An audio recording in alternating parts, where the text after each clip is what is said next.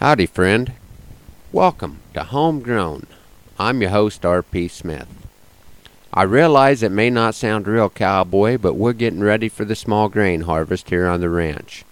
We're also winding up for AI season. I'm not sure which is more challenging. The small grain harvest is hired out, but because we're raising our crop for seed, there are some extra requirements that make it a trick to have everything come together. For the AI work, we just jump in and get going with whatever crew hasn't had the good sense to be somewhere else. Recently at our church, Pastor Harder had each family take turns doing an object lesson. I knew that our turn would be coming, and one day while a couple of the boys and I were pulling thistles out of the triticale crop, I was reminded of the parable of the weeds and the wheat. Our object lesson was supposed to illustrate the differences of folks who go through this life knowing the Lord and those who don't. And as this parable points out, we're all in this together. I came up with a poem that I call Weeds and Seeds. If you live as a weed, you have what you need. You take what you want from the planted seed. A weed like darnel can be rather carnal.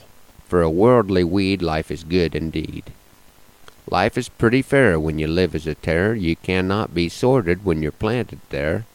It's usually good going as you keep on growing. Life as a tare is beyond compare. Weeds the master knows, because his enemy sows. He will not risk his own good seed in order to dispose. He will leave the tares alone because it would harm his own, if random weed whacking were chose. When you don't stand out, you don't have any doubt. Your own weedy need is what life is all about. Seed that harbors sin will not go into the master's bin, because the master's sieve will sort it out.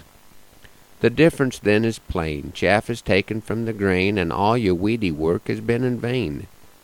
Wrath someday you'll foster if you're just a good impostor. Your anonymity will not maintain. The master's plan is not disputed. His will is not reputed. He will sort the seed that has his crop polluted.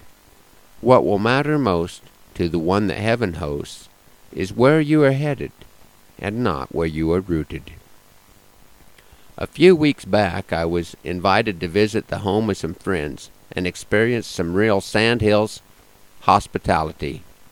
My friend Cliff had asked me to recite a poem that I no longer had in my memory bank. I've been working on it some, and I thought I would wrap up today's show with one for the quicks that I call AIers Anonymous. Like much compulsive behavior, he started in his youth, a nasty habit he learned while off at school, and he can still deny the truth. Why, he isn't really hooked. It's just another heard and proven tool.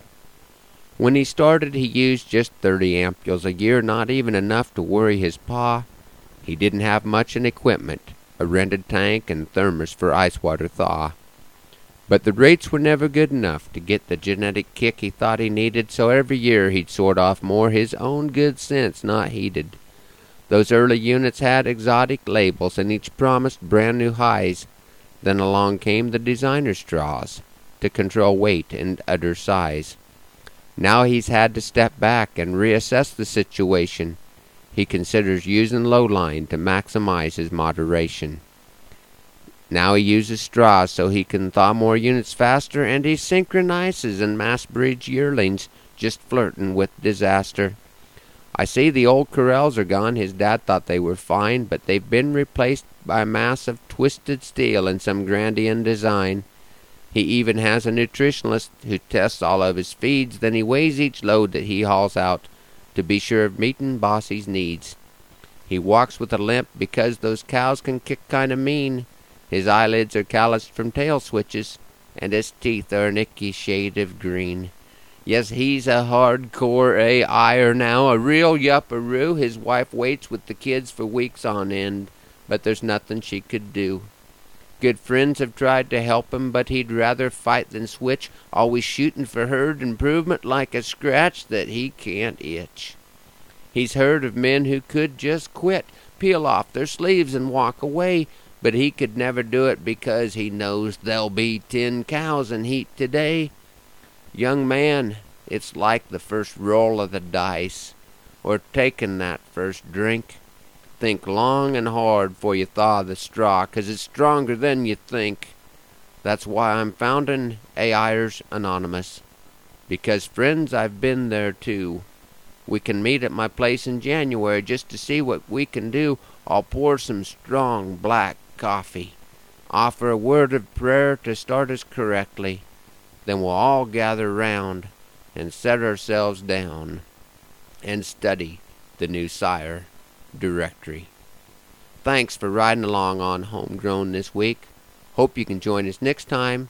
Happy trails.